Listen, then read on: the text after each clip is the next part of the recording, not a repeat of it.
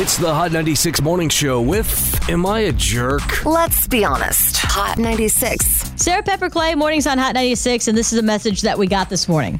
It says, my wife and I recently attended an event with a buffet. I tell her, I'm going to get some food. Get up, wait in line. She's chatting with some people. Then, as I'm just about at the buffet table, she comes towards me. I point to the back of the line and say, the line starts there. She looks at me like, ha, ha, ha, you're so funny. Keeps coming my way. And I say, no, I'm sorry. I'm not going to let you in front of me and in front of all these people. She is pissed. But am I the jerk? 812-491-9468. It's your wife. It's a buffet. There's a line.